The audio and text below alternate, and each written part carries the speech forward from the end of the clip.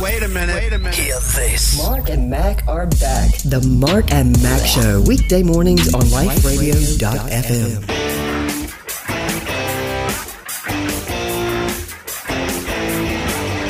Radio.fm, the Mark and Mack Show, as we head into another work week. And just, hey, FYI, birthday time at the Mack household from September 17th through October the 5th. 3 birthdays, and oftentimes even more than that, Wow. Just extended family. But because mine's the 17th, Andrew's is the 23rd, and Tyler is October the 5th. Wow. Just boom, boom, boom. Yeah. And by the way, when your children are small, don't ever split the difference and do the birthday in the middle. No. Oh, that's horrible. They don't like that. No. I know that from personal experience, Yeah. Yeah, you try to do that one. They don't like it. Well, that wouldn't work for me and my brother. Mine's in January. His is in August. I mean, that would be kind of weird, So what would that mean? You have like a birthday in April? Yeah, something like that. It's the common birthday. Yeah. The universe day.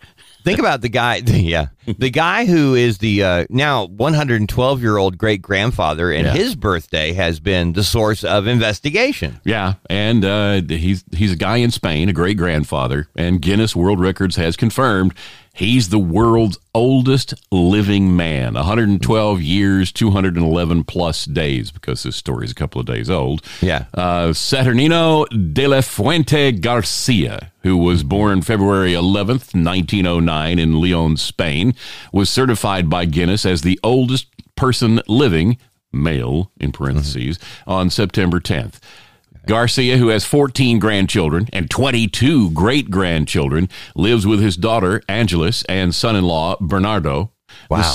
This super centenarian, they had to make up a word just for this guy, told Guinness the secret to his longevity is to live a quiet life and do not hurt anyone. Mark, all right, the guy's 112, and he's living with his daughter and son-in-law. Now, normally when you think like that, you think, they're in their 40s or 50s, right? No. These people would be like 80s, right? Yeah, if they're at least. And I mean, it's like, can you imagine? I mean, it's like, you're, ay, caramba. It's like the phone rings and everybody in the house thinks it's their hearing aids,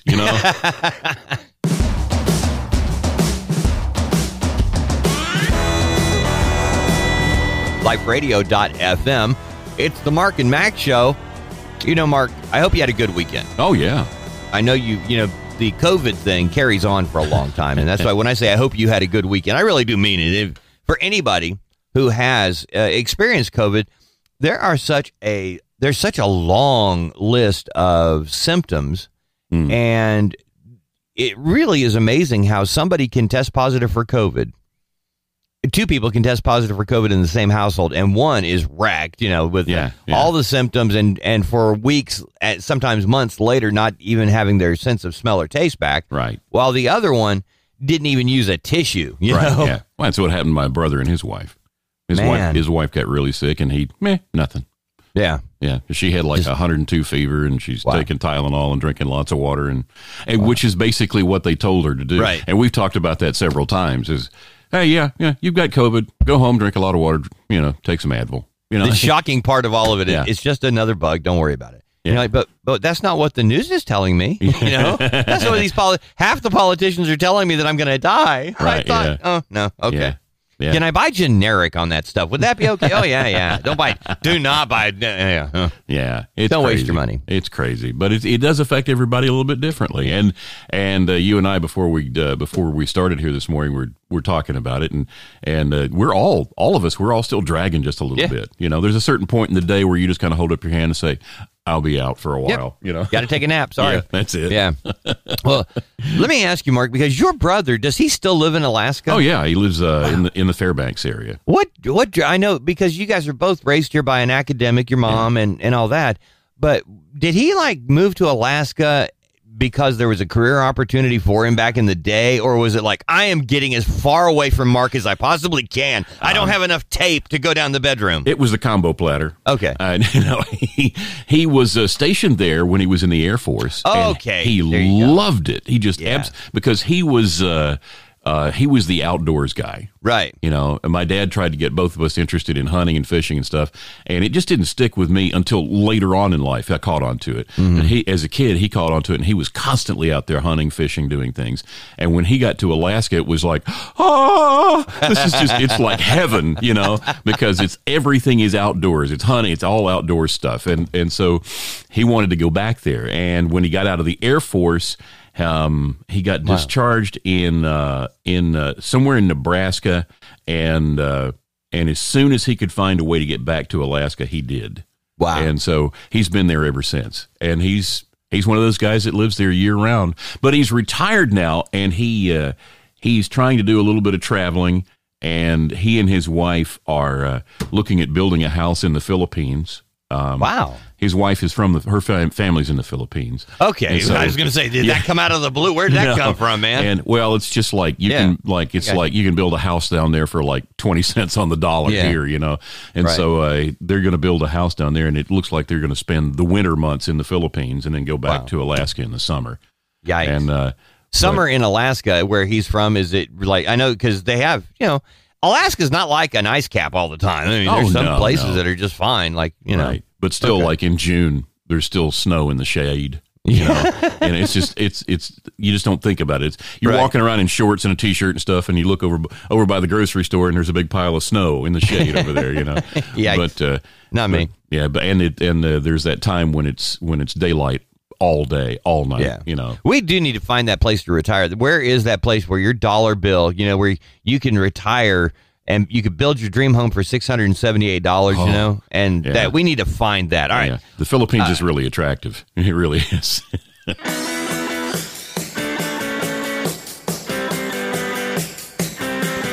LifeRadio.fm. It's the Mark and Mack Show, and good to have you with us. It's good to be had. That time of year. Yeah. We've got, Mark, there was I don't even know if Netflix still has it, but it was Seinfeld's. Jerry Seinfeld did a show called, you know, Comedians in Cars Getting Coffee. Right. And it didn't start on Netflix. Netflix picked it up. But anyway, I thought, I'm a Seinfeld fan. You know, I like his work. He cracks me up. Very clever man. Yeah. And, but it didn't interest me. I thought, what? Comedians in Cars Getting Coffee? Come on. Right, yeah. Anyway, so I started watching it, and I was like, wow, this is cool. You know, a lot of inside stuff with comedians. Yeah. And he was talking to Steve Harvey one time, and he said that during the first year, he started getting emails from people, and they're like, "Hey man, why don't you have any black comedians?"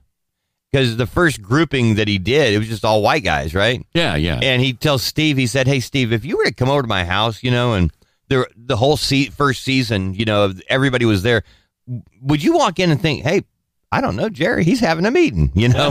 It's just one of those funny little things that That's you know. funny. But anyway, Eddie Murphy was on there, and he and Eddie Murphy, I'll tell you, they actually were talking about their early days of stand-up in New York. You know, they were at the same time. They've known one another since they were working comics, doing as many as shows as they could a night, you know, at open mic. Yeah. Which was amazing.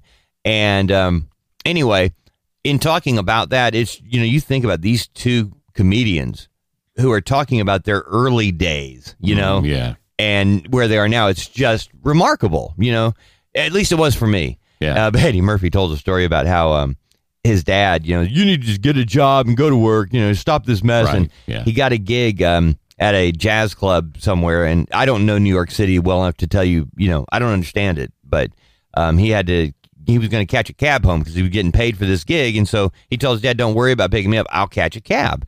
Well, he does the whole thing. He bombed, and the owner didn't pay him. Oh, no. And so it's like 2 a.m. He's having to call his dad to come and get him, you know. Anyway, so it was just funny hearing these stories. But in one of those, Eddie Murphy was talking about, you know, hanging out with Michael Jackson back in the 80s. You know, 2 of the biggest stars in the world at the time. Yeah. And Eddie was talking about that chimp that Michael Jackson always had. Bubbles. Yeah. Yeah. And they got talking about that, and Eddie Murphy goes, you know, by then, Bubbles kind of had his own little area. And he said, so where's Bubbles, you know? And he said, and he does an imitation of Michael, and Michael says, you want to leave him alone. He's kind of mad, you know? And it was like, so. Yeah, well, when the chimps get older, they get aggressive. Yeah, and that's the problem funny. with them. With that is funny. It's the problem with them as being pets. And if you happen to ever wonder what happened to Bubbles, since Michael Jackson's gone, whatever happened? Well, he's living in a primate retirement home since 2005. Wow. This is according to The Sun, the UK tabloid. They report that Bubbles, he's now 38 years old. Wow. It's late middle age for a chimp, right? By the way, that he makes his home these days far away from the spotlight at the Center for Great Apes in Florida. The chimp reportedly is camera shy, likes listening to flute music, and paints the odd abstract, with one piece selling for just over $5,100 back in 2017. Oh, come on, Mark. Would you buy a picture somebody said Bubbles the chimp did? No, I would not. But trust me, P.T. Barnum was right, okay? Yeah. In his heyday, Bubbles was constantly in the public eye after being adopted as a baby by the king of pop. And Jackson and Bubbles were once so inseparable that he went on world tours with him, stayed with him in hotel rooms, dined out in public with him. However, ape expert Jane Goodall, who, by the way, is 87 now. I didn't know she was still alive. Yeah, I didn't either. She alleged in 2014 that chimp had been beaten while living with Jackson, and that the singer became upset when she confronted him about it. Quote, I went to see him and we talked about Bubbles. I ticked him off. Bubbles is still alive. He's beautiful. But when he was with Michael, he was being beaten. She says she never named Bubbles abuser, and the Jackson family has denied Jackson abused the chimp, but the ex-husband of Sister LaToya claims she saw the singer attack him. In a 2003 documentary, Living with Michael Jackson, Jackson told journalist Martin Bashir that Bubbles was being sent away because he'd become too moody and always wanted to fight, which would support your story from before. Yeah, that's funny. A report claimed that that same year the chimp tried to kill himself. You ever heard of a chimp trying to commit suicide? And was rushed to the hospital before allegedly being saved by medics, but no other details have ever been released. Now I've got homework for today. How bad is a chimp's life if it's trying to end it? Wow. I mean, and you're living with Michael Jackson. There you go. That's for starters because, my goodness.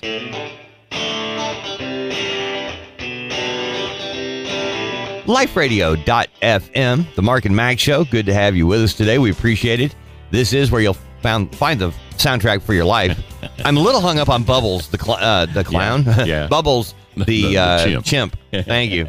Because I keep thinking he tried to kill himself. That's awful. I am going to look into it because I've never heard that before, Yeah.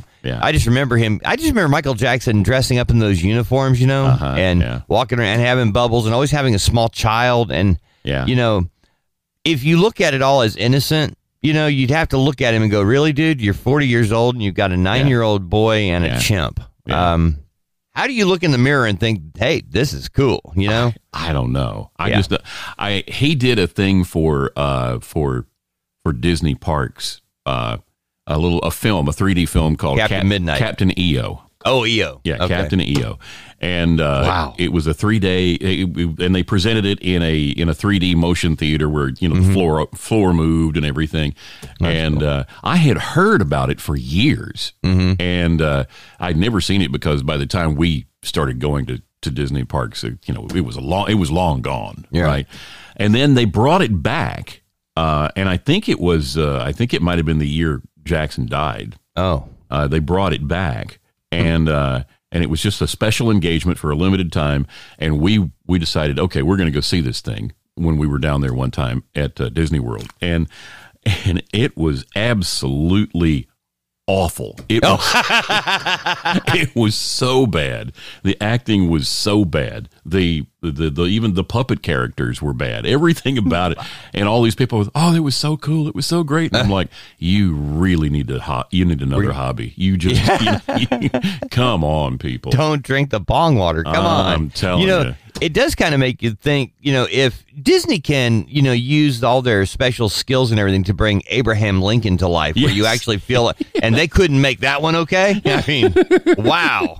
It was really pretty bad. I mean, and you know what? I would just about be willing to bet you it's somewhere on YouTube. You can probably find it somewhere, and you should watch it today, just so I'm not the only one that's just deeply scarred. I know we're not there's no reason to talk about Michael Jackson other than the fact that Bubbles the Chimp is still alive. Yes. But so don't think there's anything to this. No. Just, it fell apart. No. But what I was going to ask is, I remember when he did his Oprah interview, and there was a lot going on in his world in terms of accusations and weirdness and things like that. And he did an interview with her. Yeah. And it's when they were talking about vitiligo, how he said he wasn't bleaching his skin. Yeah. That it was natural. But anyway, he actually, with her on camera, created this instrumentation for a song about how he works on writing a song. Yeah. And even now I remember it going, who has that ability, to actually create all these sounds, and B, actually make it into a song? Come on. That's like Dolly Parton writing 9 to 5 using her fingernails, on the set, which is what she did. Yeah. It's like, that's a whole different level of talent, that it really just is amazing. And, the thing is, whenever somebody talks about money and happiness and things like that, it's like, happiness and joy are two different things. Oh, yeah. Most of us are looking for peace and joy, which has nothing to do with calm and happy. Right. And Jackson was pursuing fulfillment in places that would never fulfill him.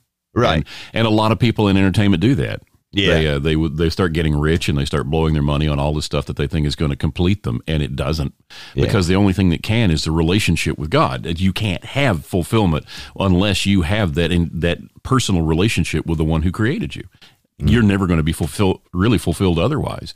And people like Jackson were looking for that fulfillment in all kinds of other things, like a pet chimp that goes everywhere with you. I mean, well, he actually, after they hit it big, not the Jacksons, but his mom actually became a Jehovah's Witness. Wow. And family members also joined the church. Michael was actually a member of Jehovah's Witnesses. Huh.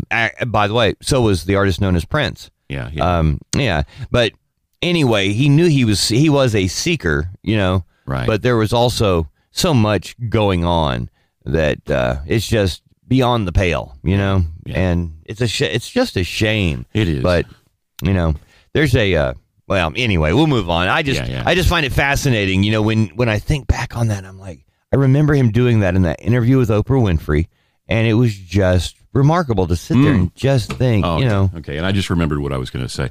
I got sidetracked. I sidetracked myself. This is easy for me to do. But that was that I ran tech for a dance recital thing for years. I ran tech, and I would go down to the Civic Center and set up my laptop, and I got everything all programmed, all the video, everything. And I was the person that ran every piece of music and every piece of video, from my laptop. And one year, the recital was all Michael Jackson music. Yeah. And I had never been really a Michael Jackson fan. It's like, oh, yeah, that's Michael Jackson. I know. Yeah, I remember the song. And then when you see it all in one place, like there's a solid hour of nothing but back-to-back Michael Jackson tunes, it's just like, holy cow, was this guy a talent? Oh, yeah.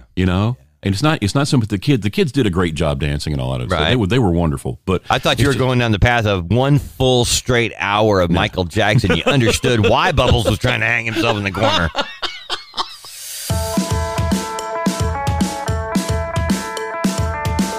LifeRadio.fm, the Mark and Mack Show with the soundtrack for your life. And knowing that your brother is in town, it's so funny.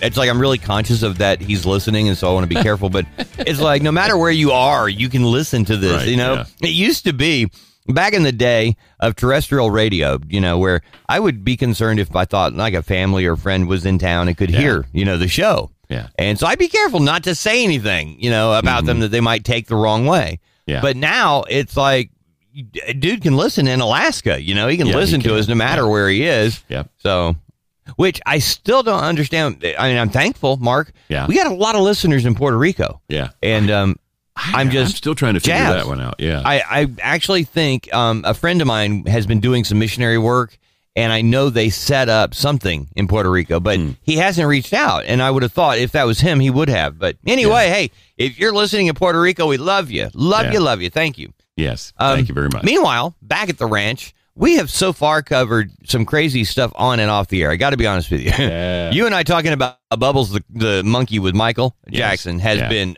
the source of comic fodder off the air. But when I saw this one, major flea infestation, you know, my first thought, Mark, is that there's some military guy talking at school. That's what I thought. I'm not kidding. Really? Oh, I didn't think about flea. Major flea. Yes, I saw major. I saw schools, and that's what I thought. I thought they were protesting. You know? I'm serious, man. You either need more coffee or less. One of the I'm two. watching way too many cartoons with Braylon. That's what I'm telling you. Well, 2 elementary schools in Oakland, California, are going to be closed because of an infestation of fleas that may have been caused by raccoons in the area. It wasn't Bubbles the chimp. He wasn't there. Wait a minute. So Rocky Raccoon, they're not concerned with Rocky getting into school because those fleas rode Rocky's back into the school. Right, yes.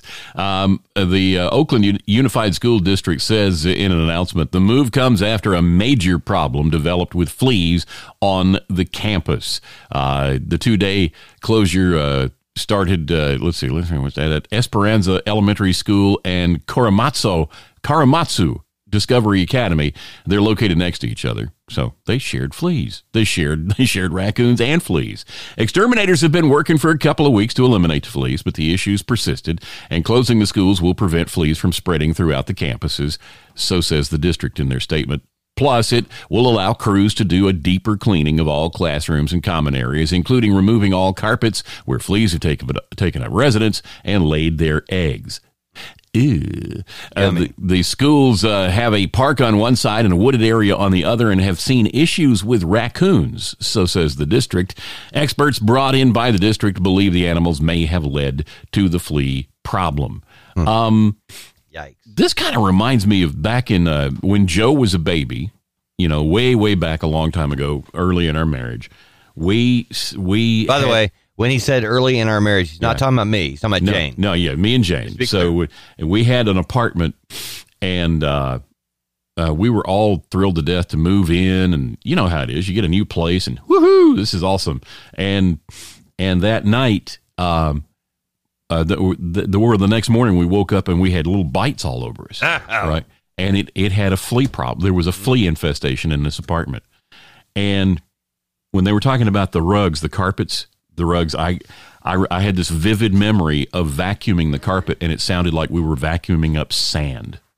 Oh gosh, it was just absolutely disgusting. And we had exterminators come in, and the thing was, in apartments, you're 6 inches away from your next door neighbor on each side. You know, you've got a wall there. That's all that separates you and your neighbor. Yeah. And the fleas just go, oh boy, they're spraying. Let's go next door. And that's exactly what happened. They would spray our place, and the fleas would all run next door to either side. And then they'd come in and spray the ones on either side, and the fleas would all come back running into our place. And, that's disgusting. Oh yeah, we were there.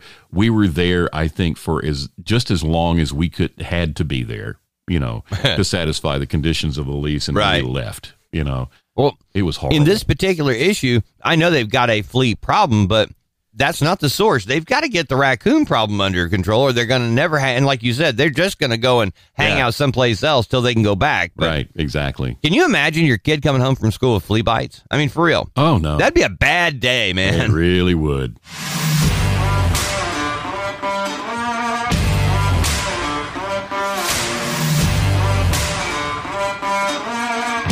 LifeRadio.fm, the Mark and Mack Show, and I'm itching from the flea story, Mark. Gotta be honest with you. You know? I'm sorry. It's just, yikes, man. But when you think about that, I mean, a school that has a flea infestation, you know, your first thought would be, okay, which one of these kids brought them? You know? That would be it. Not the Rocky Raccoon is visiting, but I'm thinking, okay, in my head, I'm going, okay, we got this school in Oakland that has a raccoon bringing fleas to the point where it's infesting. I mean, there's a big problem. And then what about the kids now? Because they all have backpacks, right? Yeah. Book bags. And so now the kids, they go to school. Yeah. And they go home. The fleas. Oh. Yes. Oh. So now you got a family that has no indoor pets because they just don't want them, you know? Yeah. And now they've got fleas. How are you going to explain that one? And now the family is the buffet. Ooh, right. Yeah. And it's just, they're going to have, that's going to be a big issue. Yep, it is. All right. Yep. Mark, as we cruise through the day, we see crazy stories. Yeah, every day. And there are some where you think, okay, where did this happen? Because we might have to take a Mark and Mack show trip there. Yeah, we'll go find some pizza. We'll find Pizza Inns. We'll go to the baggage store, and then we'll go to Arkansas and look for gemstones. Noreen Redberg and her hubby Michael weren't really expecting to find anything at Arkansas's Crater of Diamonds State Park, and she wasn't sure what she had found when she picked up a stone. It turns out it was a yellow diamond, and it weighed 4.38 carats. That's a big diamond. And a radish. Yes. And she says, I didn't know it was a diamond then, but it was clean and shiny, so I picked it up. The diamond is about the size of a jelly bean, she says, with a pear shape and lemonade color. The park superintendent, Caleb Powell, says, when I first saw this diamond under the microscope, I thought, wow, what a beautiful shape and color. The park allows visitors to keep what they find, and more than 75,000 diamonds have been discovered there since 1906. This year, 258 diamonds have been registered at the park, about 1 or 2 a day, weighing in all in all at more than 46 carats. Wow. On Labor Day 2020, an Arkansas man found a 9.07 carat diamond. It was the second largest ever found at the park. Redberg's diamond is the largest found since then. It's not clear what this diamond is worth, though. The park said it doesn't do appraisals. A 3.03 carat diamond found there in 1990 was later cut into a 1.09 carat with a round shape and set into a gold ring. The park later bought that ring for $34,000 in donations. Said it's on display at the visitor center right now. Wow. A 4.38 carat diamond. Just walking along. Oh, that's shiny and pretty. Wow. I just am tripping out, man. How cool would that be? Yeah. That'd almost pay for the gasoline for their trip. I was going to say, I'm looking at the trip. I pulled it up on the map because I wanted to see, and it's like kind of in the southwestern part of Arkansas. Yeah. And like if you're on your way to Dallas kind of thing, Dallas, Texas. But in looking at that, I found out they got a Nashville, Arkansas. Did you know that? No. Yep. One time I was talking about doing a radio promotion to like have all these places, go to Paris and, Rome, but it'd be Rome, Georgia, Paris, Texas, that kind of thing. Nashville, and I always, Arkansas. I thought that'd be kind of cool. Anyway, so weird. There you have it. If you want to strike it rich, don't bother buying a lottery ticket. Just head to this campground.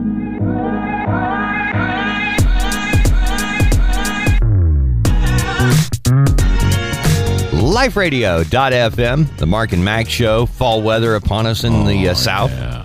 Got rain this week, I guess. But we'll see. It's still, we've gone back and forth. Remember a couple of weeks ago when you and I both were like, oh, lack of humidity, temperatures, we're good. Oh, yeah. And then the COVID hit. Yeah. Yeah. I was like, oh, man. So we had wonderful weather while we were all just not wanting to get out in it. That's right. Yep. But anyway. And now my grass is tall enough to hide the dog. Wow. I got to do something about that. Wait till it dies. Just, you can wait it out. I think I may just burn it off, Get you some goats, and there you go.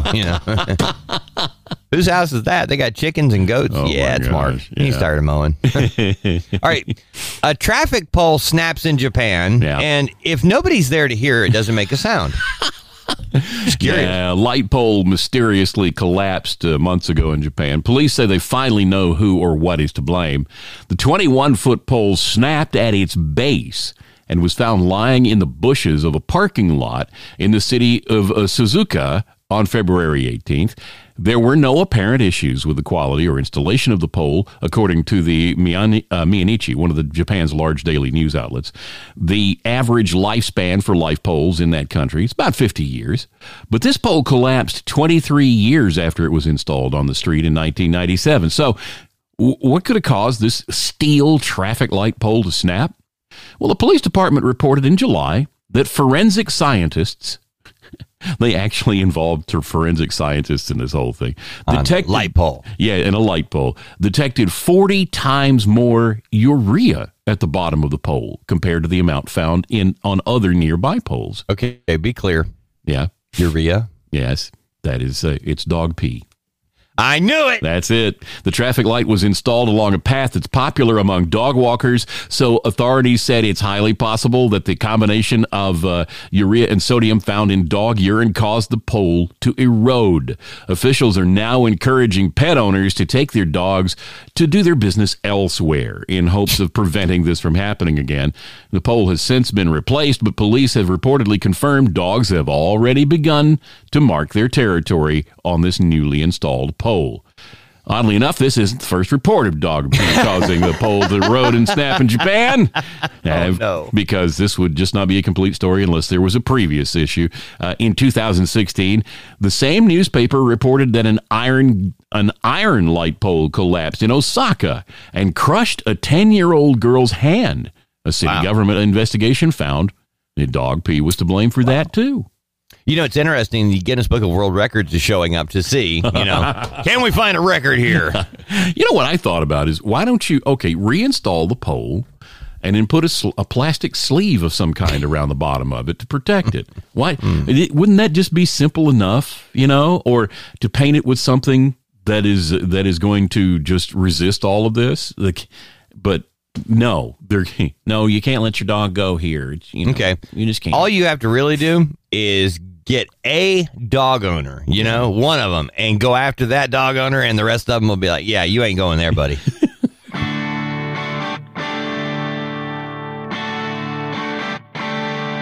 LifeRadio.fm, the Mark and Mack Show with the soundtrack for your life playing all day long. And a couple of minutes ago, we were, what? I just remembered, there was the Jesus Music movie premiered Friday. The Irwin Brothers, their latest thing, and it's all about the history of contemporary Christian music. And I haven't seen it yet, but everything I'm seeing about it is really cool. And I saw this little blurb about it on social media over the weekend, and they referred to it as the soundtrack of your faith. Huh? And I thought, where's Shellnut's number? Because yep. Wow. Not like they don't know us, It's I know, like, yes. We were their very first interview that the Irwin brothers did with their dad on the cable access show. They did not know what to do with us. And and the thing is, as you look at the first things they started doing, they did some Christian music video stuff with like Casting Crowns, and some others that we were close to, and the stories that they've done from Mercy Me, which is it was all us on Birmingham, and then Jeremy Camp, another one that was, we were at we hosted this event with Jeremy, and we were hanging out with him a good bit, and Mark had laid his keys down, and Jeremy grabbed him, and it was like, dude, Jeremy's messing with Mark. This is funny. He punked him. Because of all the people that were there, you didn't think it would be him. No, you just didn't. No, he was the one that nailed you. But I mean, I guess they could just send a little thank you note. Say, hey guys, thanks. Thanks for the content for all of our movies and videos and our career and the idea for the promo line. Thank you. We had nothing to do with any of their talent, but we've had everything to do with the content. So there you go. But if you're going to flip out the old soundtrack for your life and faith and all that, just, hey, man, a little crumb for the show. Okay. The Mark and Mack Show.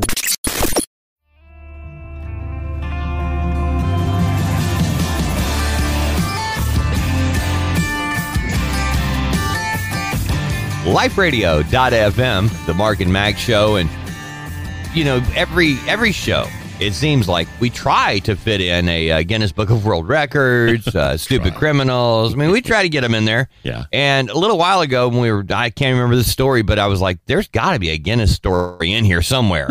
And here we are, the soundtrack for your life, now being ripped off by your favorite movie people. A 2-foot tall cow. Yes. Okay. Mm-hmm. A cow in Bangladesh that reached my goodness. Isn't that a rule? If you got weird stuff, it's in Bangladesh. It has to be somewhere there. Somewhere in Asia. I think Guinness has a giant building in Asia with a billboard that says, come here with your stories. A cow in Bangladesh that reached a height of only 20 inches. 20 inches before her death has now been recognized by Guinness World Records as the shortest cow ever. Guinness says that Ronnie, a Bhutanese cow that belonged to a Dhaka farmer, Qazi Sufyan, measured only 20 inches high and weighed 57 pounds prior to her death at the age of 2. Sufyan said he knew from an early age that Ronnie would be too small to sell for meat, and he soon started to suspect the cow might be the smallest in the world. He said he told Guinness, the other booties on the farm are twice Ronnie's size. Well, Ronnie became an online celebrity when Sufyan began sharing videos and photos. More than 20,000 people turned up at the farm this past July to catch a glimpse of Ronnie and take selfies with her. Wow. Ronnie died in August after experiencing a swollen stomach from overeating and gas accumulation. Wow. I've told my wife you can die from that. She doesn't believe me. I'm like, that's why it's got to come out. If you keep it in, you die.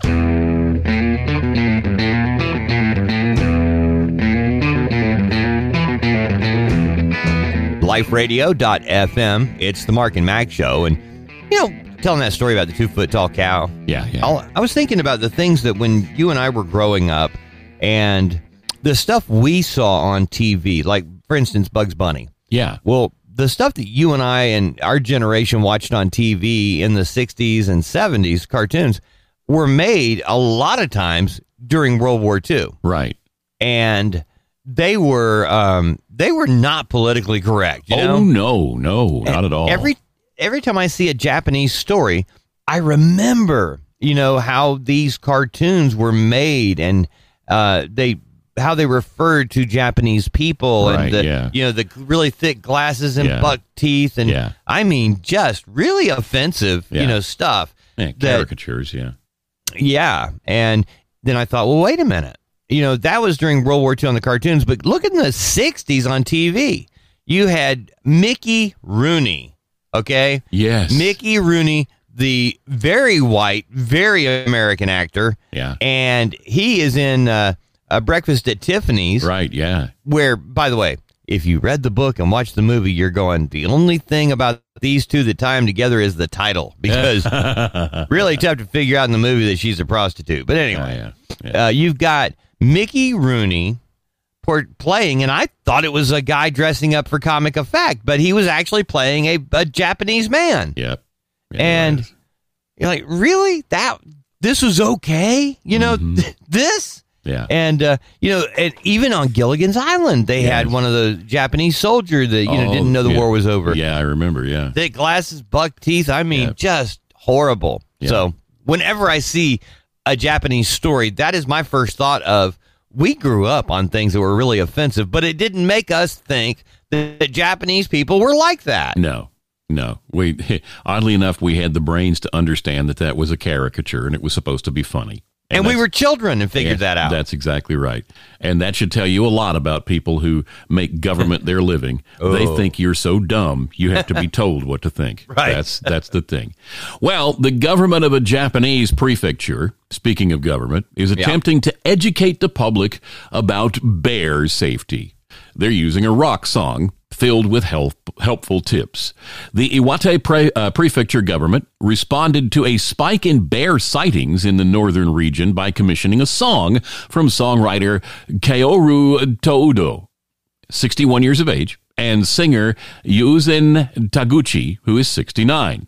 This is not really reaching out for the youth of today, are they? This has got to be one hot tune, man, I'm telling you. The song begins, "So you think bear cubs are cute? Discard that naive way of thinking. Nearby that cub is a parent bear, and it'll suddenly attack you." Boy, that's catchy. The tune features bear safety tips, including never turn your back and run away, and trying to play dead doesn't work. The prefecture government said the song will be played at roadside shopping centers and other strategic locations through the end of October. Okay, we can find this song, and we can find an American cover version in English, right? There has to be on YouTube. That is our homework assignment for the day, because I've got to hear trying to play dead doesn't work.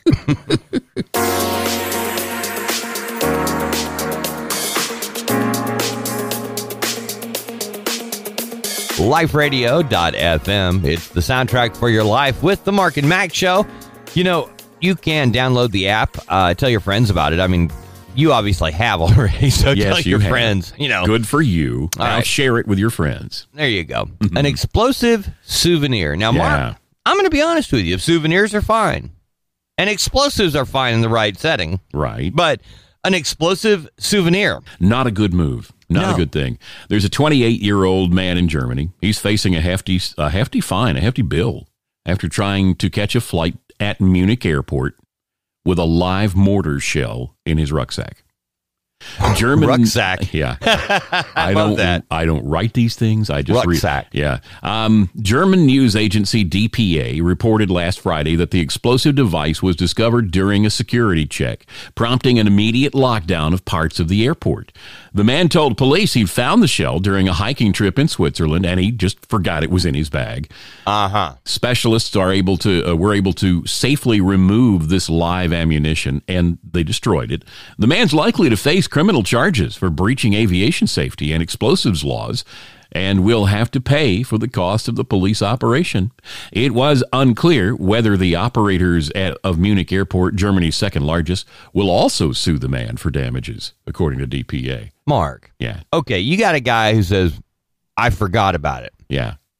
You find something like this. Yeah.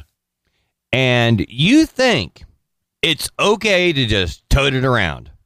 I don't understand. Either people are getting dumber as we get older, or this guy's trying to pull a fast one. One of the two. And I think there's no way he didn't forget. I mean, you can probably see the guy. He's gingerly setting his rucksack down on the thing. Careful.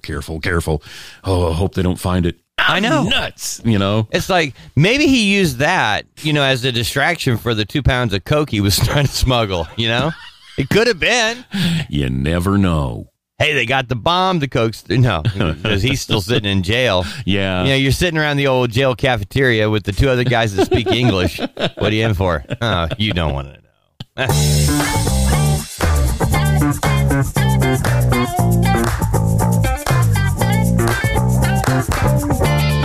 LifeRadio.fm. It's the Mark and Mack Show with the soundtrack for your life. And I saw this story over the weekend, and, I wonder, Mark, how many times, do we have a story during the course of the year about an animal terrorizing neighbors? Yeah, an animal and attack, you find out it wasn't just one time. It's been an ongoing issue for a while. Yeah. Because my first thought is, once, I got you. It happens, Yeah. Twice, I'm going to start getting armed. Yeah. Yeah. Yeah, and it's weird. It can be any number of things. You got the neighborhood dog that terrorizes kids and things like that. Well, a man in Queens is the victim of an animal attack on his way to work. It left him bloodied and concerned for his neighbor's safety. But it wasn't a dog, a cat, or even a New York City rat that went after him. His attacker was a rooster. Wait a minute. Yes. Okay. You got it now? Yep. Right. I was thinking dog. I was thinking cat. Yes. Maybe giant New York City sewer rat. No. Yep. It was a rooster. Yeah. Leon Susserin says, just usually walking like usual to head to my bus to go to work and felt a peck on my left hand. This thing kept coming. So vicious, almost evil. Blood was gushing. I was trying to apply pressure to it, and it kept charging at me. His feathered foe isn't just any ordinary rooster. It has a reputation in his neighborhood. Those who live in the area said the rooster and a group of chickens have been roaming the area around 169th Street in Jamaica for years, terrorizing people. It's a gang. In New York City. It's a gang. Jamaica, wow. Queens. It's a gang. He said, I've heard kids can't ride scooters. You can't walk freely. You got to be careful now of a rooster. It's hard not to chuckle at the idea that people now have to keep an eye out for an attacking rooster in New York City on the streets there. But anyone who lives in the area says it's no joke. Suzerain says, my neighbor got attacked in June. He bit her ankle. Another neighbor said that this clucky crew roams around and has chased kids and parents avoid that area with their kids. Police helped corral the rooster and a chicken after Suzerain's violent run-in last week left him bleeding badly from a gash on his hand. A man who answered the door at the home where the neighbors said the roosters and chickens were kept appeared to claim ownership of the birds, but he was quickly prevented from answering any more questions by somebody else inside. No, I can see that. Nope, don't answer any more questions. Yeah, it's the budding lawyer in the family took Yeah, over. or anybody with good common that doesn't want to admit my animal is causing problems. Yeah. I'm walking down that street with a big bucket and a canvas sack, man. I'm serious. Get used to the bucket. You're going in and coming out the same way, you know?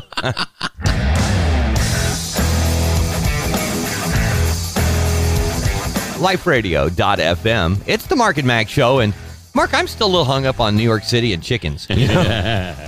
You and I were talking about this off the air. Yeah. But, I told you that I believe New York City is that trip. If you're listening in New York City, understand that, we talk about being from the South. That's where we are in Alabama. And both of us have traveled a little bit, but I've gone to New York City a couple of times. One time I got lost, and that was a treat. But I was telling you, I do think it's one of those things, especially as we get a little bit older, when you're old enough to respect the city, but not so old that walking it won't, is going to be rough. Right. And I think you and Jane are at that right stage of life where you guys could actually go and have a lot of fun. Like I told you, Haley and LaDonna, when Haley was in high school, they used to do this every other year New York City trip. Yeah. And it was in one of the clubs that Haley was in, and it was they crammed 5 or 6 days worth of stuff into 2 days. But I mean, that was the one thing is they talked about that, they were exhausted, but got to see and do so many things in such a brief period of time. Yeah. And lifetime memories. And I'm thinking I would like to go and do all those things they did, but spread out, over a couple of days, or a couple of weeks. Yeah. Yeah. I mean, they got a lot done. Yeah. And now, but I think y'all would have a blast. And now if I go, I'm going to have to go to Jamaica, Queens and look for chickens. That's it. Because all I can think of is when I think of New York City, I think of the TV shows, that we've seen that are usually criminal in nature, I guess. But I don't think of New York City as a place where you would find chickens on the street. And the thing is that the reaction, live ones. I want to add live ones. Chickens, yeah. And the reaction from the guy says everything. It's just the people who live in the cities don't know animals. They don't know how they behave. They don't know what they're going to be. And people like me, whose family comes from a farming background, right? Because my grandmother was a cattle farmer, and that's on my mom's side, and on my dad's side, my grandfather was like the town butcher. In the same town, Wow. So I come from like that agrarian kind of background. And when I was a kid, we'd go visit and I'd get chased by chickens, especially roosters.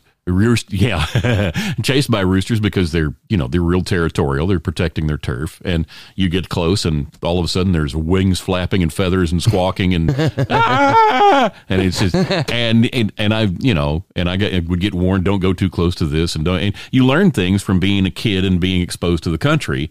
But if you're in the city, you don't know this stuff. Would like to add that when I was a child, the second grade field trip was out to a dairy farm so we could see live cows. Yes. Yeah. I'm serious. Yeah. There were. Well, you lived a little south of L.A., right. and so that whole area, it's just like one big paved parking lot with trees every now and then, Goes from one neighborhood to the next, one city to the next. But I mean, that was the big field trip, was to go out and actually see in person, not on TV, in person, live cattle. And I think about that. Again, I'm thinking you're in Jamaica, Queens, which to me, again, everything I think of New York City is pavement and buildings. Right. I don't think of walking down the street. Like my next door neighbor has chickens, okay? Right. And he had to put a sign in the yard, chicken crossing or whatever. All I could think of is, while I enjoy a chicken every now and again, I don't think I want to go to all the effort to, pluck it and do all those things necessary to eat that thing when I can buy it for a couple of bucks ready. There you go. Like we did last night over at my mom's house when my brother's in town. We hit up Church's Chicken and had ourselves a little feast. You have to go to the churches on Sunday. Oh, yeah, you do. Where'd y'all go, church? Well, I know that, but what did you... Well, we had chicken at Southern Baptist Buffet, right? Yeah, the only thing missing was a casserole.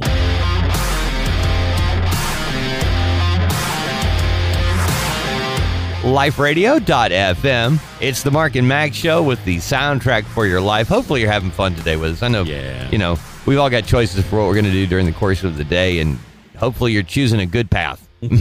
Now, we have not had a crazy wedding story. No, we haven't. No, I'm sorry. This one just owns me. And and it's not really, I don't know. Is it a Bridezilla story?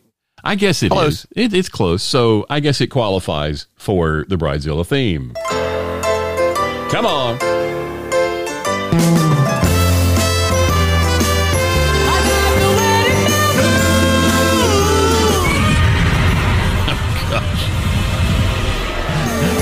Godzilla gets me every time.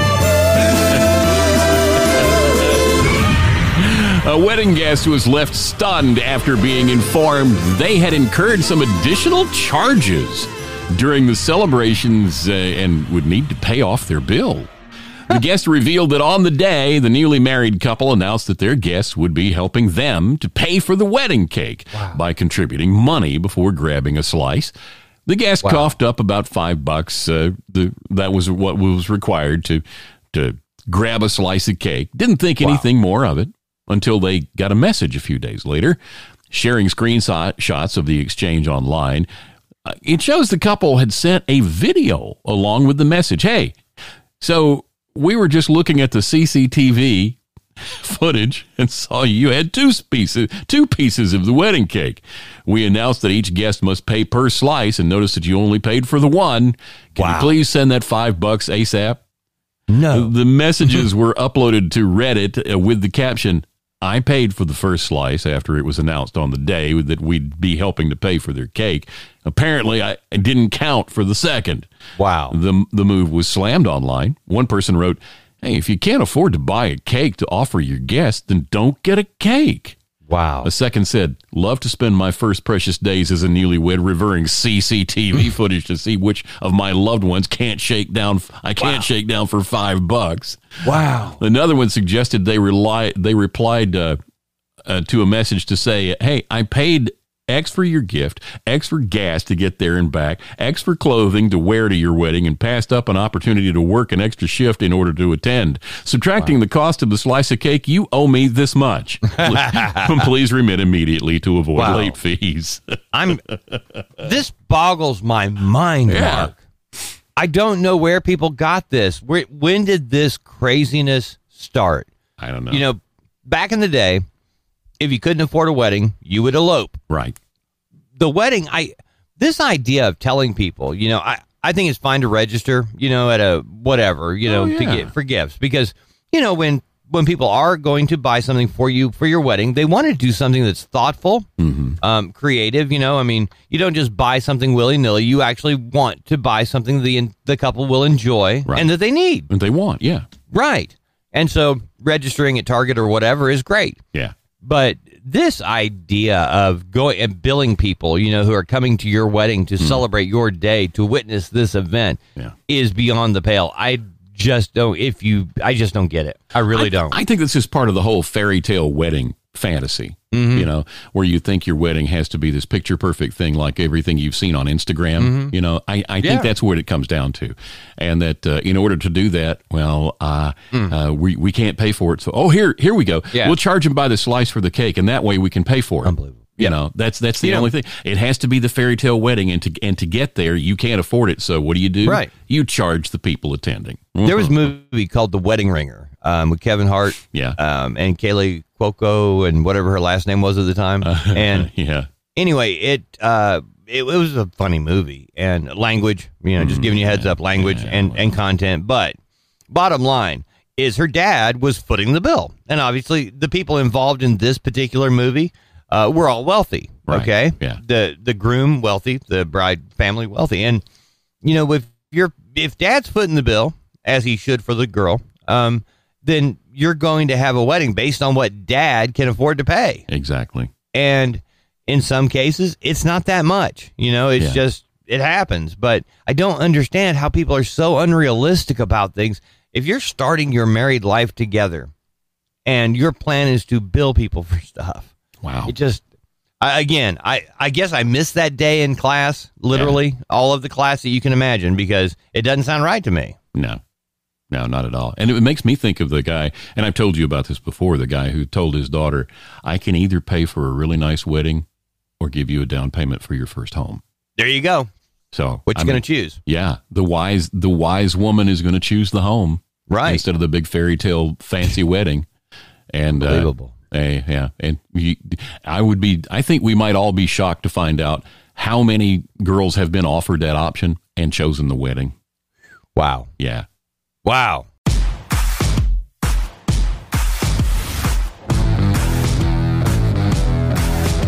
LifeRadio.fm, the Mark and Mack Show. And Mark, during the music, I went ahead and did something I want to share with you. Because, we were talking about the wedding and how the bride and groom, sent out a bill for a person eating an extra piece of cake at their wedding reception. And you and I talked about different receptions we've been involved with over the years and things like that. Well, anyway. Reddit seems to be a place where a lot of people post things to seek out comments from others. And in this particular case, there was a man, not any ordinary man, but a man who upset his daughter because she eloped. So he spent the money he had set aside for her wedding fund on other things. Okay. Good for him. Now, it's his money. Yes, right? Yes. And he said, this is what he wrote. My only child, Diana, and her now husband started dating in college and had been engaged just before the pandemic hit. After not being able to really plan for over a year due to everything, they decided a couple of weeks ago to just take a trip, the two of them, and elope. Yeah. I'm very happy for them, and honestly, I'm glad to not have to deal with the stress of wedding planning. Now, here's the key. I had about $35,000 set aside for her wedding in an account I've had for a long time. After she told me the news, I was thrilled to be able to put it to other use. Now, again, this is Dad's money, $35,000 that he put aside to pay for his daughter's wedding. Good budget, okay? My car has been having some trouble lately, so I decided to just treat myself and get a new car in cash with that wedding fund money. I paid about $30,000, and with the rest of the money, my wife and I decided we would take our own little getaway. Yeah. All right. Now, again, this is his money. He said, I didn't think this was controversial. No. Then, this past weekend, Diana was over and asked if, since I didn't have to pay for a big wedding, if they could get the money to use towards a down payment. I told her, sorry, but that's how I paid for my new car and how we're paying for the upcoming trip. To say she was upset is an understatement. Now, there's a whole lot more to the story, but the bottom line, okay, is I looked at that and I thought, if there had been a discussion, ahead of time. Beforehand, yeah. Yeah, hey, sweetheart, as we're planning this wedding, here's the budget. I've put this money aside for you, for your wedding. Plan accordingly here. This is all I've got. Yeah. Now, that would be one way, okay? That would be, okay, so the question, is this my money, Dad? Like, can I have whatever is left over for us? Yeah, if I save you this expense, can I have, Yeah. Yeah, exactly, If this is the money for the wedding, if I, cut back on some things, can we keep it? Dad, I guarantee you would say absolutely. I mean, ahead of time. Yeah, exactly. Now, after the fact, if it was kind of okay, let's just say for the sake of argument that during the planning, money wasn't discussed, budget wasn't discussed, just kind of this open-end, Dad's writing the check. Right. Okay? Well, then no. I mean, that you elope, great. Hey, good for you. Yeah. I would hope that they would spend some of the money on a nice wedding gift, Right, yeah. But again, I understand it, but it seems to me that that $35,000 belongs to Dad. Absolutely, yeah. Now, if you paid a huge bill on another daughter's wedding or something along those lines, there's probably going to be some, frustration around here. I don't know. I'm really of the mindset, you mentioned the whole dream wedding thing, Yeah. And I don't get it. I really don't. No. I just think people ought to think about the future. It used to be, and you probably know more about this, but I remember back in the day, and it seems like it was around the time Princess Diana was getting married to Prince Charles. Yeah. And it was early 80s, I know that, where I had learned that in the Brits actually would have a really long engagement. And it was that engagement time where the couple would put money aside for, their home and the furnishings and things like that. So when they did get married, that they didn't start off with nothing and then getting in debt right away. They were on very solid financial footing. I remember thinking, hey, that's a pretty cool idea. But anyway, if you had your choice, Mark, I mean, how many people, if you have your choice, I got $50,000 for your wedding, or it's your money. This is what I earmarked it for. Right. Do what you want. Oh, I'm taking the cash sum, and then we're having a little tiny ceremony with the justice of the peace and the parents. That's a pretty Dad, I'm going online, and I'm going to get ordained online right now. We'll do it in the living room, baby. That's exactly. I'm getting the dog ordained, and when she barks, we're married.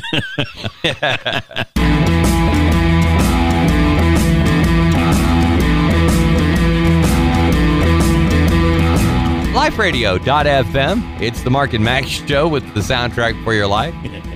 As long as we've been together, Mark just told me a story I'd never heard. There you go. Gotta love it. And one you're not going to hear. Yeah. Hey, the soundtrack for your life being ripped off by movie companies. But easy now. The kilogram of nails, screws, and knives. If you just start with that, okay? Nails, screws, and knives. You're thinking, got a home project we're working on. Okay, building something for the kids out in the backyard, any number of things. Yeah. But at no point in time do nails, screws, and knives seem to be a part of the buffet you're eating with the chicken. Queens, Jamaica. Right, not part of the Jamaica diet. Queens. But a Lithuanian man has had more than a kilo of nails, screws, nuts, and knives removed from his stomach by doctors. He had been swallowing metal objects for a month after he quit drinking alcohol.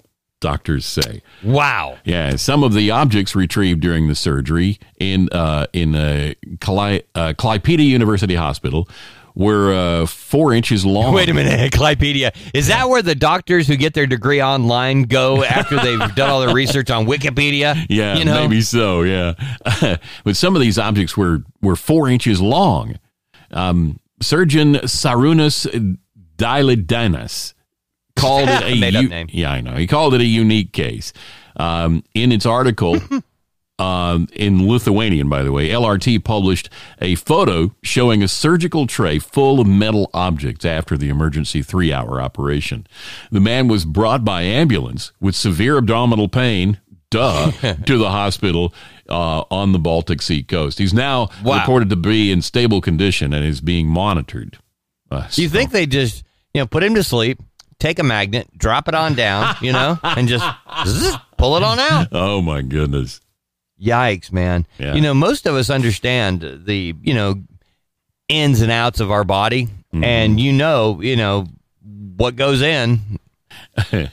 And my. I'm thinking, and I don't recommend this for most people, but I'm thinking maybe, when he was deciding on quitting alcohol, maybe it was the wrong decision for him.